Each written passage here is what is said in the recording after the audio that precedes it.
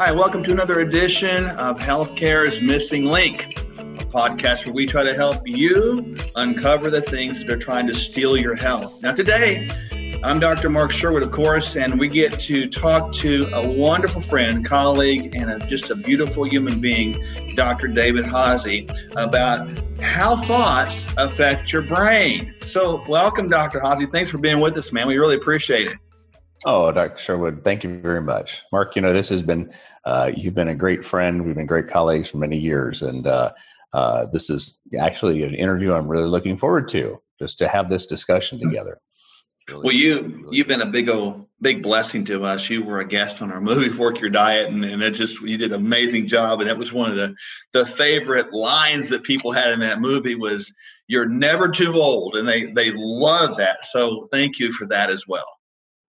Yeah, you bet. You bet. It really is. You are never too old to make a change. The body is creating health until you're in the ground, right? Love that. So, I'll begin with this. I've heard you speak, I've heard you teach, and I've got to know you as a friend and person. What is the passion that you have, and what drives you? Wow. Honestly, curiosity. I just have an absolute sense of wonder about reality.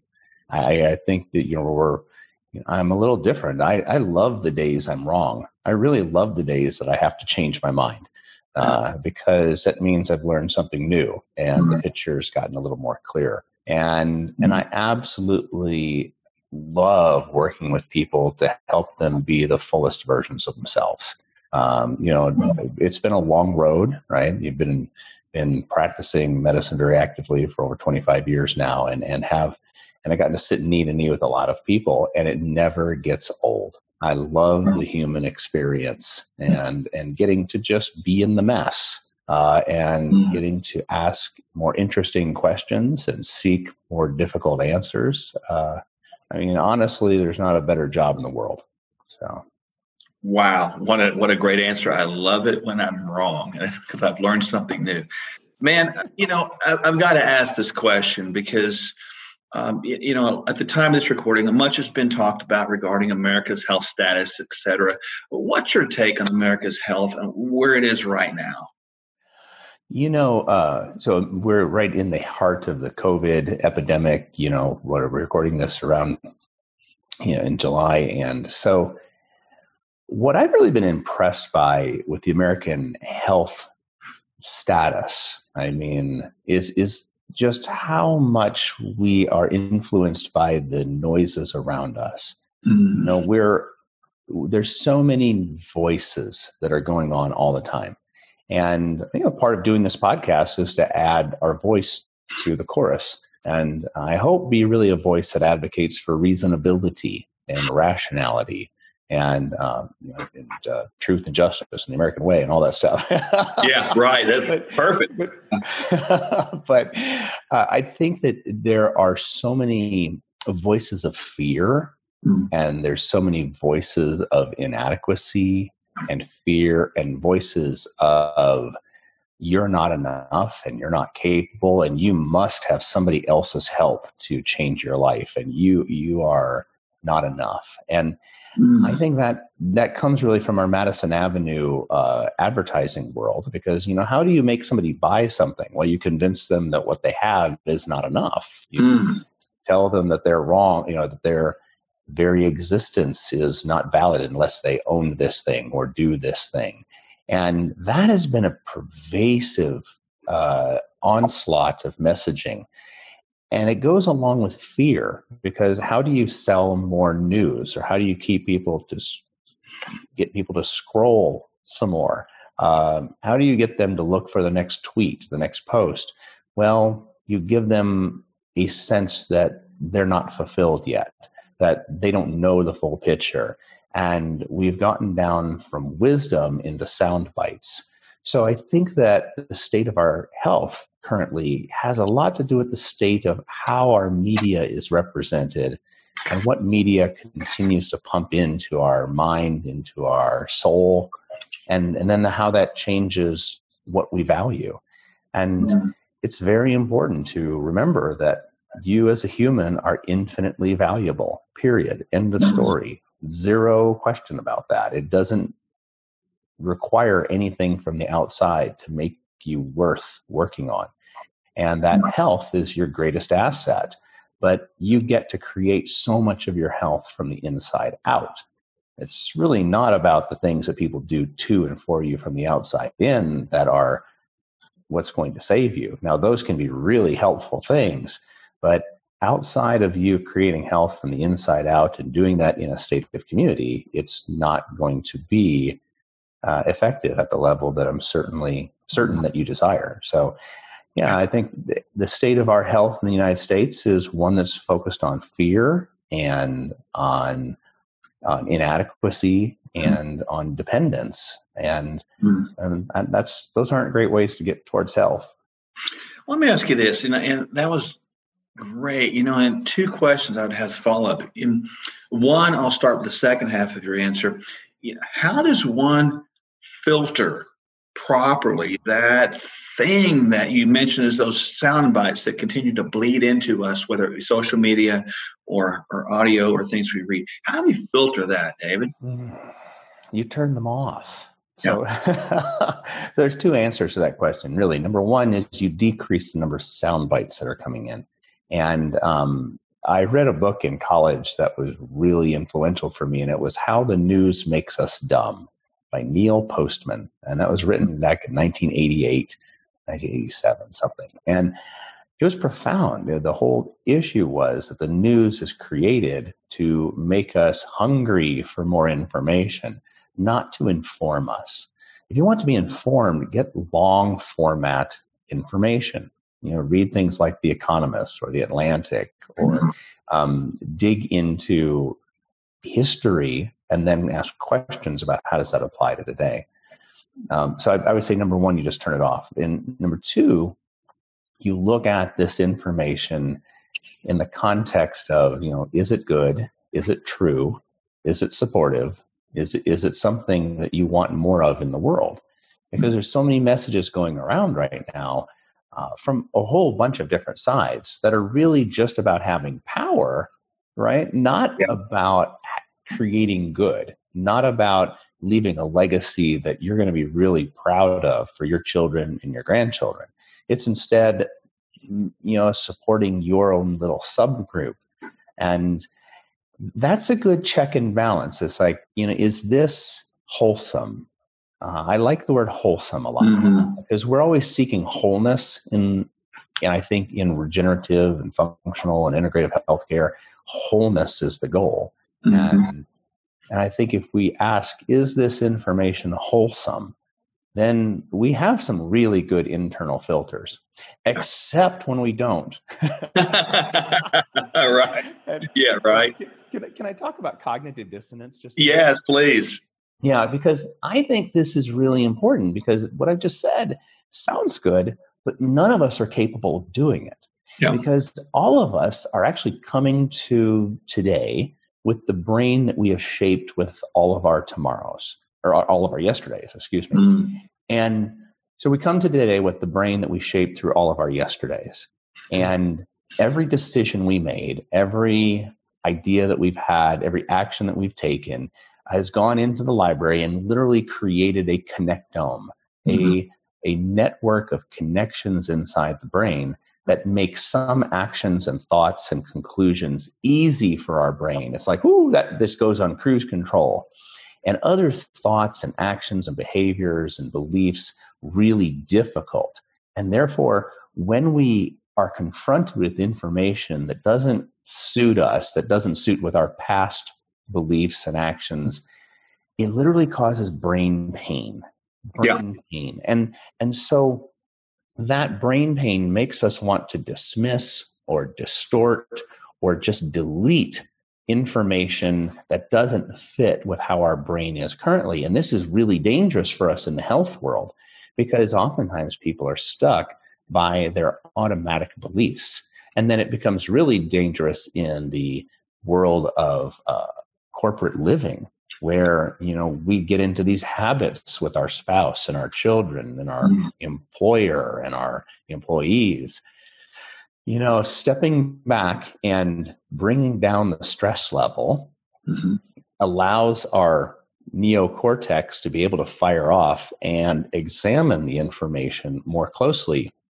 And in what may be actually necessary is us to engage this information that's difficult with friends we disagree with. This is why it's so important to have conversations in the midst of trials and tribulations, to go to the people who are experiencing challenge. Right now, there's a large Black Lives Matter movement, and it's very important to have conversations with people you disagree with, and that induces neuroplasticity. I'm going to guarantee you, Mark, the people who have that level of curiosity are going to have resistance against Alzheimer's disease. Yes. We know the people who continue to learn have this remarkable resistance against Alzheimer's disease. It's almost unexplainable, the fact that we can grow ourselves out in some ways of the likelihood of developing Alzheimer's disease. But that comes through curiosity, that comes through questioning, and that comes through understanding your brain so that you're not a captive to your brain. That's the real opportunity here for so many people. I like that because along those lines, I think it goes into the saying that we all understand it's hard to teach an old dog new tricks. I think it goes back to probably those neural pathways. But can fear and can these pathways become addictive? Well, so I think addictive is a really interesting word. Can this fear be? Tell me more. Can you ask that question another way? Yeah, I'm asking is because it becomes so normal, because it becomes what we do, who we are. It's ingrained in us. Is it possible to get out of the fear-based thing than it is to stay in it? And I guess what I'm asking is it more comfortable to stay in a dysfunctional place or lack of wholeness place than it would be to move out of that place? Yes. I mean, that's such a great way of asking that, because I always think of this example of the battered wife. I have walked with many women through the course of horrific circumstances at home as their physician and counseled them on how can they escape, where can they find a shelter, what is next. I have seen with absolute dismay how women will go back again and again to a horrible abusive situation. Men do this too. Okay. Men do this too, actually, and go back into the same difficult circumstance. And many times those women have had a very abusive upbringing, and actually every time in my experience. But why is that? Because especially in early life, we shape a brain. We get used to a particular environment, and our brain has to have less electrical activity, essentially is more efficient at processing an environment that is familiar. Yeah. This is why we feel so relaxed at a place where we've been for many years. We walk in and we don't think about environment. It's just part of us. It's why we feel comfortable around people that we've been around for a long time, which we feel like it is us, where we can be ourselves in that area. Even if we don't like ourselves, we can be ourselves. And so absolutely, we get used to whatever we do repeatedly, whoever we're with repeatedly, wherever we're at repeatedly. Those become part of what's called the default mode network in the brain. And the default mode network is this series of neurons that is always answering these interesting questions of who am I? Where am I? How am I? It's our context generator. And so it's always giving a definition for you so that you can act in the world today, now. And neurons that fire together wire together. That's a reality of our brain. Whatever you do, whatever you think, whatever you believe, you're going to get better at doing, thinking, and believing that thing. And marketers know this, and politicians know this. And, the people who want to influence your vote, want to influence your purchases, they know that if they can just get a regular message across, especially one that is tied to emotion, then you're going to start being brainwashed into that very thought pattern. And it's so insidious. And you may actually even disagree with yourself if you have the opportunity to get out of a semi-fight or flight status. Yeah. But especially when you're stressed, we run on automatic. And with COVID and with the protests that have gone on and with who knows what's next, sunspots. I saw bubonic plague was found in a squirrel in Colorado. Like, yeah, this is 2020 right here, right? Now, the bubonic plague, let me just say that it's normal for rodents in Colorado to have, they're a normal reservoir of Yersinia pestis, which is the bubonic plague. So it's the groundhogs that actually carry it. But so it's weird to see it in a squirrel, but it was just kind of funny that in this date and time, the setup for our brain is that everything is going to go wrong, right? Right. Everything's going to kill you. It's it right now. Everything's going to get you, man. Yeah. And so, it takes a lot of not just thought to get out of these patterns, but it takes behavior. You actually have to practice calming down. I strongly recommend a meditation practice because meditation is going to, take that wind out of the sails of stress. So it's going to bring down that level of stress in a way that, you're going to be able to use your higher centers of learning, the neocortex, and not be stuck in this reptilian brain that's dealing with rampant emotion. And so it absolutely can be changed, but it's hard. It does take time, effort, and understanding. Would you agree that it takes more than 21 days in your assessment to change a habit? Oh, I don't know. Where did that 21 days, I'm sure that came out of Madison Avenue. Yeah. It was a thought that was put out there, and it's been perpetuated so much that people believe that to be all it takes. But I personally found that that's not true at all. It's variable with different people, man. It's variable with different things. Yeah. 21 days. Where did that come from? Right. But I'll tell you, so we do a lot of neurofeedback in our practice. And neurofeedback is really cool because I get to actually watch people learn on a screen. What neurofeedback is biofeedback, helping you change something about your body just via your awareness. So the way it works, we put a cap on people's heads and we measure an EEG. This is the electrical brain waves that come off of the brain. And then we examine that against a large database of average normal brains. Now, there is no such thing as a normal brain. Right. There really isn't. But we're looking for deviation, for electrical inefficiencies in this three-dimensional network that would correspond with the symptoms or the challenges that person is having, because psychiatric problems are neurologic problems mostly. Yeah. So you have psychology, your beliefs, and then you have neurology. Psychiatry is just kind of where you're trying to put them all together. And so what you can do is, now that we know what the electrical activity of the brain is, and we know that it's not really what we want it to be, we can put that cap back on someone's head, and we can start watching their brain waves with the computer, and then play a movie in front of them.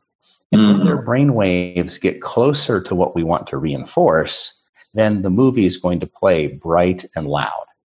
And when their brain waves go away from what we want to reinforce, the movie will get dark and quiet. And the brain wants to watch the movie. The brain wants stimulation. The brain wants it to go on. So it will figure out this three-dimensional electrical combination lock to make the movie play. And because neurons that fire together wire together, that brain actually learns how to have a different electrical efficiency in many of these areas. So we can watch people through our learning curves and our tracking and our statistics. Are they learning even in a session? So the answer is twofold, Mark. People learn in the space of 20 minutes tremendously. So we can see this in neurofeedback. We see long-term changes in their neurological efficiency to do a particular task, which is really what learning is. Yeah. But then that continues to progress, and it usually takes like 20 sessions to start to really make a movement in someone's brain long term. But guess what? They will keep those changes long term unless there's some horrible catastrophic event. Now, that 21 days, I think it's kind of a useful thing to say, because if you can get somebody to do something for 21 days, you're doing something these days. Right? You have made a big dent in them getting to the 42-day mark. Yes, sir. Them getting to the 84-day mark, right? And so I'm not against that. I won't slam the 21-day thing, but when people feel like, oh, I've done that work and it didn't work for me, neurons that fire together wire together. And if you put other new influences back in the pot, your brain is going to relearn. It's going to get back in that electrical rut again for where you have been. And it's I think of electrical ruts because how long have you been doing a particular thing? How deeply attached to it are you? How much of it is part of who you believe you are or what you believe about how the world is? That makes a really big difference. We don't pay a lot of attention to those things when we discuss, well, what's the right diet or exercise program, or, you really have to get into the mind of the person and have generosity and kindness to make those next steps that move forward. I like that because I've used the analogy before for people to understand that our lives can get where they're on autopilot, where we're driving a car down deep ruts where you can literally take your hands off the wheel and no matter what comes your way, you're going to keep going down that pathway because you've always done that. And to bring about change, you have to grab the wheel and you have to almost fight against gravity, to try to get it out of the ruts to create new ruts. So that's kind of what you're saying. I think the key is, correct me if I'm wrong, is a willingness to bring awareness to maybe what you don't know. Would that be accurate? Yeah, and to practice it. Again and again and again. This is why talk therapy works. It's why even writing therapy works. If you want to change a belief or a pattern in your life, grab a journal. Start writing about your feelings.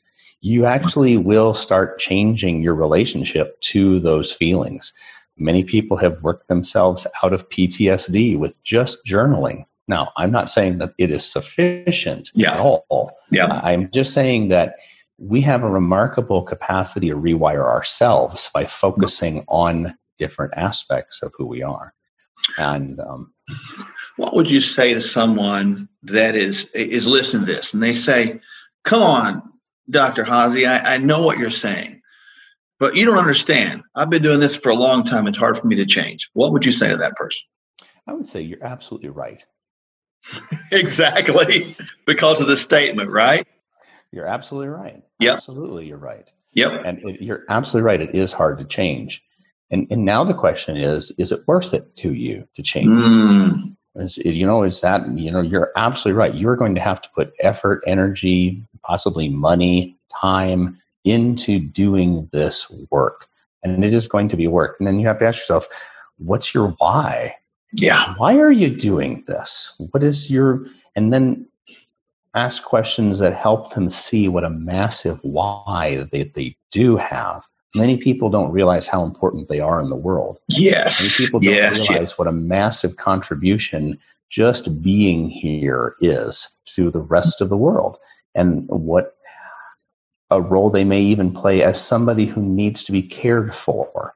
Because there's probably another person out there who needs the meaning in life to care for a person. I mean, we're way too Madison Avenue-y about what is worthwhile. Is it just the why on the superficial side, it's like, oh, I want to be thinner. I want to look better. I want to, have more money. I want, a younger woman hanging off my arm. I want a, greater focus. I want a faster car. I want a bigger house. No, you really probably don't. If you ask, what's your why behind your why? It's like, oh, I want to feel like I have worth. Oh, I want to be the father that I know I can be. I have gifts to give to the world, and I want to give those gifts to the world. And then those whys are powerful enough to make the hard work worth it. Those whys are able to give this immense, really an infinite amount of fuel for change. If somebody must do something and they are convinced they must do it, heaven and earth cannot keep them from that. It's how do you get your bigger why? I love that. So people first, you're saying, have to understand they're incredibly valuable and loved. And then second, they have to understand that because of that, they have value and love to give to the world. How important is what we continually speak out of our mouth thrown into that matrix of bringing about change? Mm-hmm. So, Mark, it's kind of funny. I've talked with you a while, but I actually know from listening to you who the pastor is that's most influenced you in your life. Mm-hmm. Do you know who I'm talking about? Tell me. I want to hear it. Yeah, you. Yes, it is. It's me. Right? You're right. Because I'm saying it. I believe it. You're right. Exactly. And, I play that little trick on patients sometimes, and I'll say, I know what shaman, pastor, whatever people of influence are that, I know who it is. And because who do you trust the most in this world? Mm-hmm. So you take information for who you trust the most.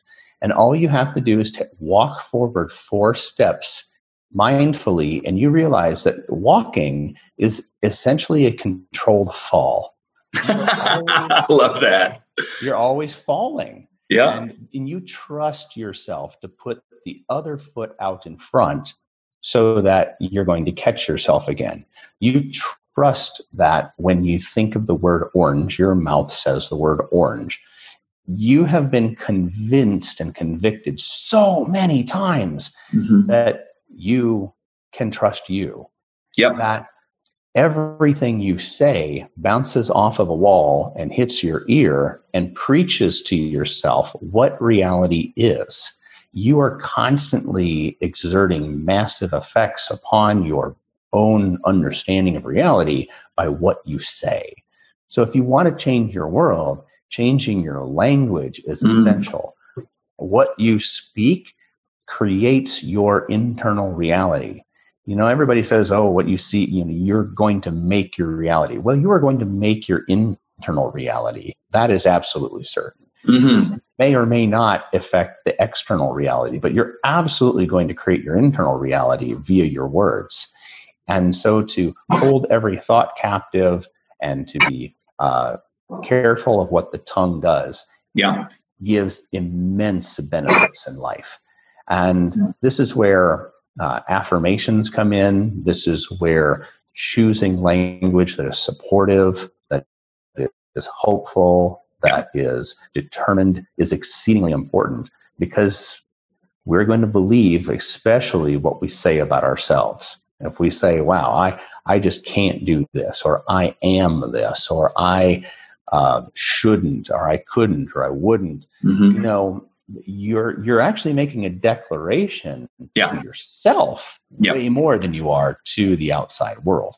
So your words are of infinite importance for you shaping your brain, because again, this is neurofeedback.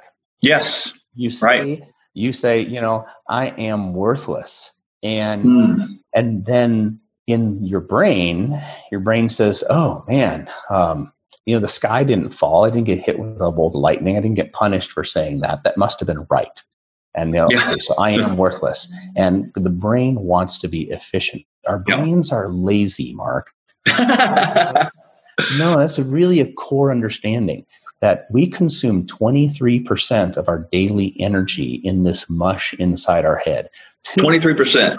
Yeah, 2%, about 2.5% of our body weight is consuming 23% of our energy. It runs hot. It is making electricity 24/7. And so it is always looking for how can it be more efficient? How can it fire off less energy? You know, when you think hard or you're learning a new task, how your brain just gets tired. Well, the only way it can't keep getting tired if you keep doing that is to wire it more densely. So you know how wires will get hot, right? When they're working overtime, they get hot. Right. You feel, especially if you're trying to put too much current through too thin of a wire. Well, how do you make it not overheat? Well, you lay down some more wire. More wire. Make that wire thicker. That's called neuroplasticity. That is the physical process of learning. Changing your mind, Mark, is a physical event. Changing your mind is a physical event. You have to grow new neurites, new synaptic growth cones. You have to create, and those neurons just crawl through, or the synapses, growth cones will crawl through the brain to reinforce a pattern that needs to be more efficient. So it's so useful. I think this is so important because it can take people's shame and guilt down tremendously. So often we're blaming ourselves and we're angry with ourselves. If instead we understand our brain is just trying to deal with the limited energy that it has in any one day. And if we have that kind of grace and for ourselves. Yes. Then we have this incredibly new opportunity to do more and to change and to be gracious with ourselves. This is why change doesn't happen overnight. You have to, before you can change your body, you have to change your mind. And that is an undeniable truth neurologically. So I'm not just spouting opinions here. This is psychobabble. We're talking about neurology. And then it crosses over into every other aspect of our life, our moods, our behaviors, our relationships. So that's why I really have, for the last 15 years, I've had a brain-centric practice. Everything is around the brain. So because that's what we need to engage with if we're going to have the life, the mind, and the body that is going to be of highest contribution in this world at this time. Sounds like you're talking about the concept of mindfulness. It's important because, folks, we really need to understand what David is saying, that this is the key, in my opinion, to walking in wholeness right here. Begin to change the thoughts will change your world, but the world not out there first, the world in here first. You mentioned early on that we all have the opportunity to create. That's an important concept for people to get, isn't it? Yeah. It is an opportunity. You're going to create something. Yep. Every day you're creating the body you're going to take into tomorrow. You're creating the mind you're going to take into tomorrow. Every day you are creating, but you have the opportunity to choose which direction that creation goes. That's just very powerful. I love it. Absolutely. And the good thing is our body creates health every day for us, regardless if we care about it or not. It's amazing at survival. Unbelievable. We have backup systems on backup systems to make certain that we don't die. But we don't really have a lot of systems that teach us how to thrive. That's work we have to do from the inside in. That is our learning. That is our meditation. That is our mindfulness. So mindfulness, you're absolutely correct.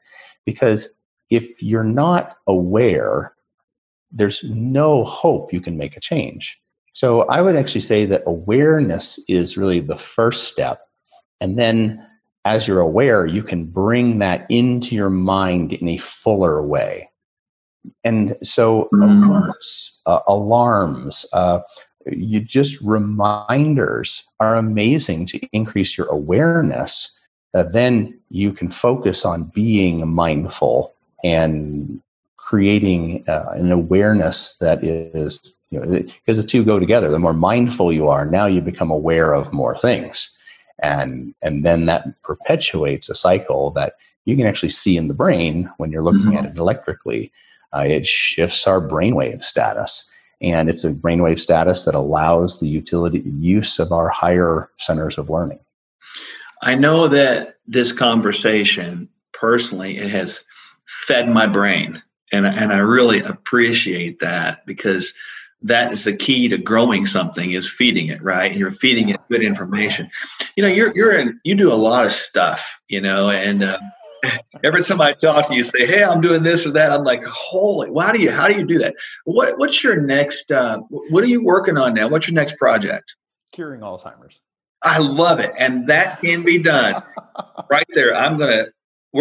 People hear that. You heard Dr. Haase say that. Well, so you're right. I mean, you asked me, what's most important to me? That's curiosity. Yeah. And I was put on this earth to solve human problems. I'm kind of good at solving human problems. I love humans, and I love really hard problems. My parents always bought me all these crazy little toys that, solution problems to solve, and I love them. And I don't think there's a harder problem than Alzheimer's disease, frankly. Right. We're itching towards 5.5 million people in the United States with that diagnosis right now. And as a diagnosis, we've had over 245 drugs that have been tried and failed over the last 19 years. 245, over $400 billion of money that's been poured into this with nothing new approved. But there's hope. There's real hope in a new procedure called regenerative plasma exchange. And this is something I've been working on for about 4 years. Big, long story. I don't think I have time to get into all of it. But essentially, it's been found that if we can clean up our plasma, if we can get the toxic substances that perpetuate the neurodegeneration of the brain out of the plasma, that process of degeneration halts, and in some cases starts to reverse if caught early enough. So I'm a certified apheresis specialist, and so this is something that not many people do or know how to do, because it's a process that we pull blood out of the body, kind of out of one IV, and it goes into a centrifuge. It gets separated out into its cells, and then all the liquid part, which we call the plasma. And then those cells are against the reconstituted, or the liquid is added back to those cells, the same amount of the plasma that we took off, and that's returned to the body. And we do that continuously until we've washed out. We've really done a blood washing of 1 to 1.5 times the amount of blood that's in that person's body. It's really a remarkable procedure, and it's a standard of care for treating severe autoimmune disease. You can literally see people get better in the chair from symptoms that are have to do with like myasthenia gravis. And so taking this well-known, well-studied, well-validated procedure and applying it towards Alzheimer's disease was done in a large study called the AMBAR trial in both Spain and the United States. Over nearly 500 Alzheimer's patients, moderate and mild disease, were included in this multinational, multi-academic center, randomized, placebo-controlled, double-blinded study looking at several different arms of how can this plasma exchange be beneficial. And what was found that in individuals with moderate Alzheimer's disease, now let me say, that's a terrible term. There's nothing moderate about moderate Alzheimer's disease means you're institutionalized likely and don't remember your family. You're not bedbound, and your physical decay has not yet started in deep earnest, but mentally, but even in that severe of a situation, over 14 months by applying this procedure, the rate of decline diminished by 60%. So they had Whoa. 60% less decline over 14 months by having this plasma exchange done regularly. But what's more exciting to me is that because in moderate Alzheimer's, there's a lot of dead brain already, and resurrection is tough. We really want to get to the opportunity to get neurons that are struggling to be alive. We want those to be healthy. But in mild Alzheimer's disease, those individuals actually had improvement in many scales over 14 months. They had improvement in attention, improvement in verbal memory, and improvement in overall functioning. That's incredible. To just not have decline is amazing, but to actually have improvement over the initial measurements in that 14-month period. And this is without all of the other stuff that we're doing. So I'm going to come back to one other thing, but I want to say that early intervention, to think functionally, to think that, yes, bringing in more good things, taking out more bad things, is the fundamental way we support our body's ability to create health. It's just reasonable. It's just common sense.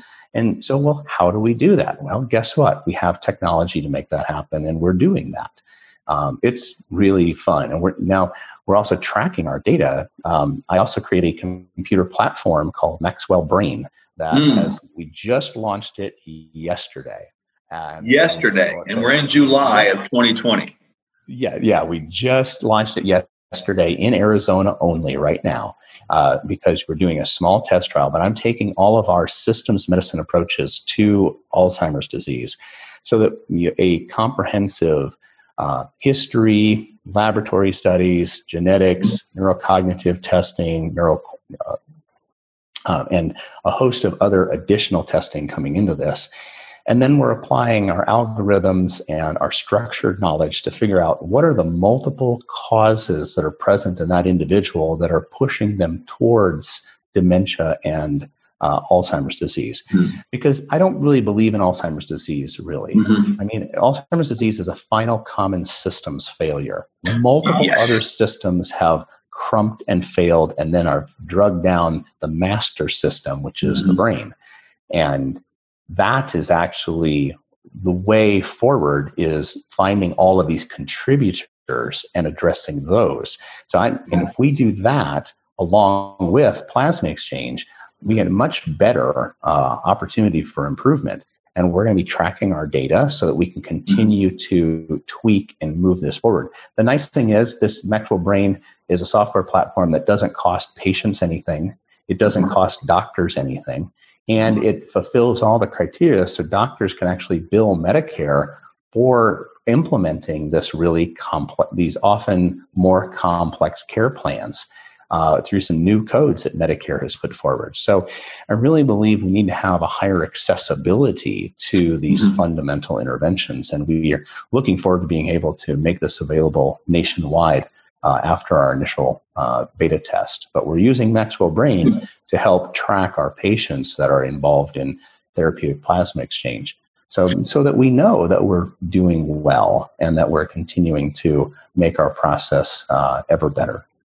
I love that. That's extremely exciting. I'm just like so fascinated by, you as an individual person. Your friendship has been just a absolute treasure in my wife, Michelle, and I's life. And our brains are better in this world in functioning capacity because of men like David Haase. And I really appreciate that. How can people get a hold of you? How can they connect with you?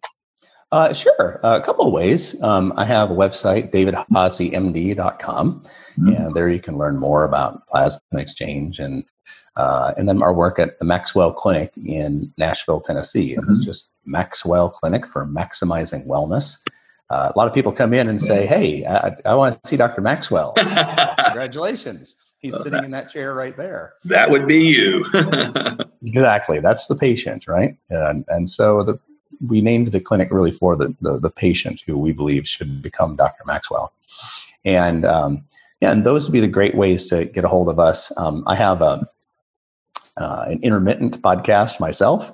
Okay. And I have always trying to put out new information to help people become more self-health responsible. Because we really have remarkable capacity to heal. That is something that we have to just continue to remind each other about. We are not stuck. We're not stuck. And every day above ground is another opportunity to heal and to contribute and to bring our gifts to the world. And in doing so, we fulfill our purpose. It's really a beautiful thing. So it's really just an honor to get to practice medicine and to practice in this way. I'm very hopeful that our healthcare system in this time of chaos is going to find its roots again, which is back to Hippocrates, back to first do least harm. Let's be, see if we can do this better as we come out of this and as we restructure. But it's going to require people that are thoughtful and are not living out of fear, but instead moving each other forward in a way that is honoring to who we all are as human beings. Man, this has been a treat. Really, really appreciate it. Our time has came and gone, and it usually does when you get into one of these conversations that seems like you're sad and you don't want it to end. But the blessing behind this is that I believe, David, we've created through this conversation a hunger to learn more and create more neuroplasticity just by this conversation. So I'm truly, truly honored. So thank you again for joining me today. Mark, thank you. It's been an honor to be with you. And you're absolutely right. Just by the fact that people have made it through this to this point, they already have shifted their brain. It is actually non-negotiable. It's already been done to a degree. Now, to the extent they practice any insights that they've gathered or take action on any of the understandings they have, that can be magnified. But the good news is just life is learning. And people have changed just as a result of either listening along and moving down their path. Thanks for this time, Mark. It's such a joy to be with you. Well, I love it. Well, friends, thank you for joining us today. And one thing we always ask at the end of these podcasts is go ahead and subscribe so you can find out what episodes are upcoming in the next week or so, like that. But you've worked really hard to improve your health. You've worked really hard and done a good job listening to this podcast. Don't let the hidden things in health bog you down. So we'll see you next week on another edition of Healthcare's Missing Link.